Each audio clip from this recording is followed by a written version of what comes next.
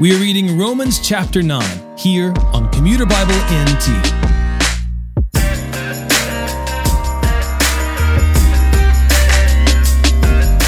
Chapter 9 of the book of Romans is arguably one of the chapters that is most challenging for believers to fully grasp, sometimes because it falls outside of our immediate comprehension, but sometimes simply because we don't understand how it could be fair. Here, Paul anticipates that question and explains that God shows mercy on whom he will show mercy, and he hardens the hearts of those through whom he wishes to display his power. Now, he uses his question and answer format again, assuming that the reader will accuse God of being unjust for finding fault. His answer is that God may do what he wishes with the work of his hands. Knowing that the Lord could have justifiably chosen any of us as vessels of his wrath should only make us all the more grateful that he had mercy on sinners like us. Romans chapter 9. I speak the truth in Christ. I am not lying. My conscience testifies to me through the Holy Spirit that I have great sorrow and unceasing anguish in my heart. For I could wish that I myself were cursed and cut off from Christ for the benefit of my brothers and sisters, my own flesh and blood.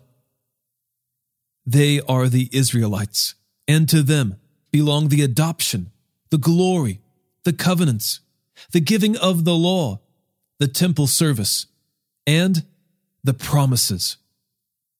The ancestors are theirs, and from them, by physical descent, came the Christ, who is God over all, praised forever.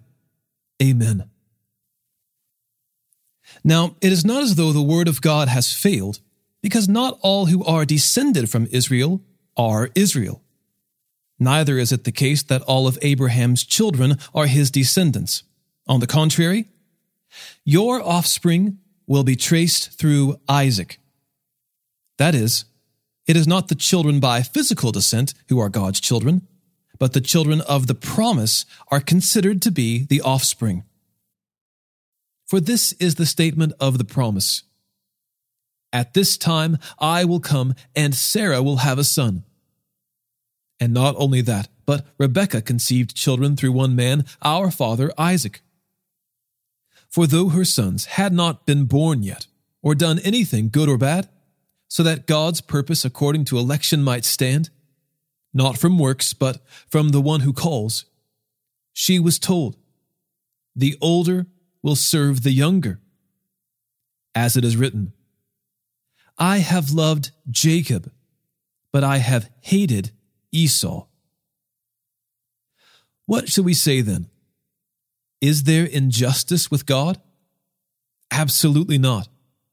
For he tells Moses, I will show mercy to whom I will show mercy, and I will have compassion on whom I will have compassion.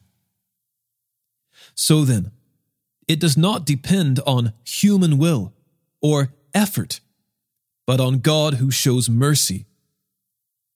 For the scripture tells Pharaoh, I raised you up for this reason, so that I may display my power in you, and that my name may be proclaimed in the whole earth. So then, he has mercy on whom he wants to have mercy, and he hardens whom he wants to harden. You will say to me, therefore, why then does he still find fault? For who resists his will? On the contrary, who are you, a human being, to talk back to God? Will what is formed say to the one who formed it, why did you make me like this? Or has the potter no right over the clay to make from the same lump one piece of pottery for honor and another for dishonor? And what if God, wanting to display his wrath and to make his power known, endured with much patience objects of wrath prepared for destruction? And what if he did this to make known the riches of his glory on objects of mercy that he prepared beforehand for glory? On us, the ones he also called, not only from the Jews, but also from the Gentiles. As it also says in Hosea, I will call not my people, and she who is unloved, beloved. And it will be in the place where they were told, "You are not my people." There they will be called sons of the living God.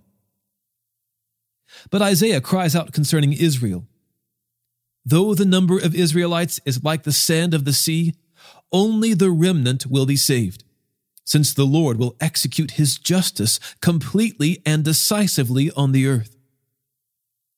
And just as Isaiah predicted, if the Lord of hosts had not left us offspring, we would have become like Sodom, and we would have been made like Gomorrah. What should we say then? Gentiles, who did not pursue righteousness, have obtained righteousness, namely, the righteousness that comes from faith. But Israel, pursuing the law of righteousness, has not achieved the righteousness of the law. Why is that?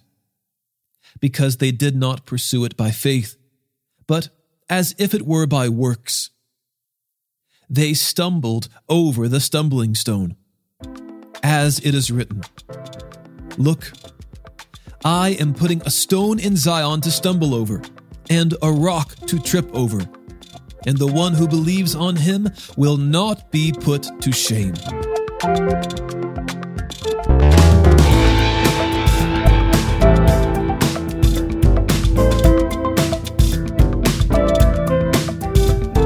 Today's episode was narrated and orchestrated by me, John Ross, and co-produced by the Christian Standard Bible. Thanks for listening, and don't forget, all Scripture is inspired by God and is profitable for teaching, for rebuking, for correcting, for training in righteousness, so that the man of God may be complete, equipped for every good work.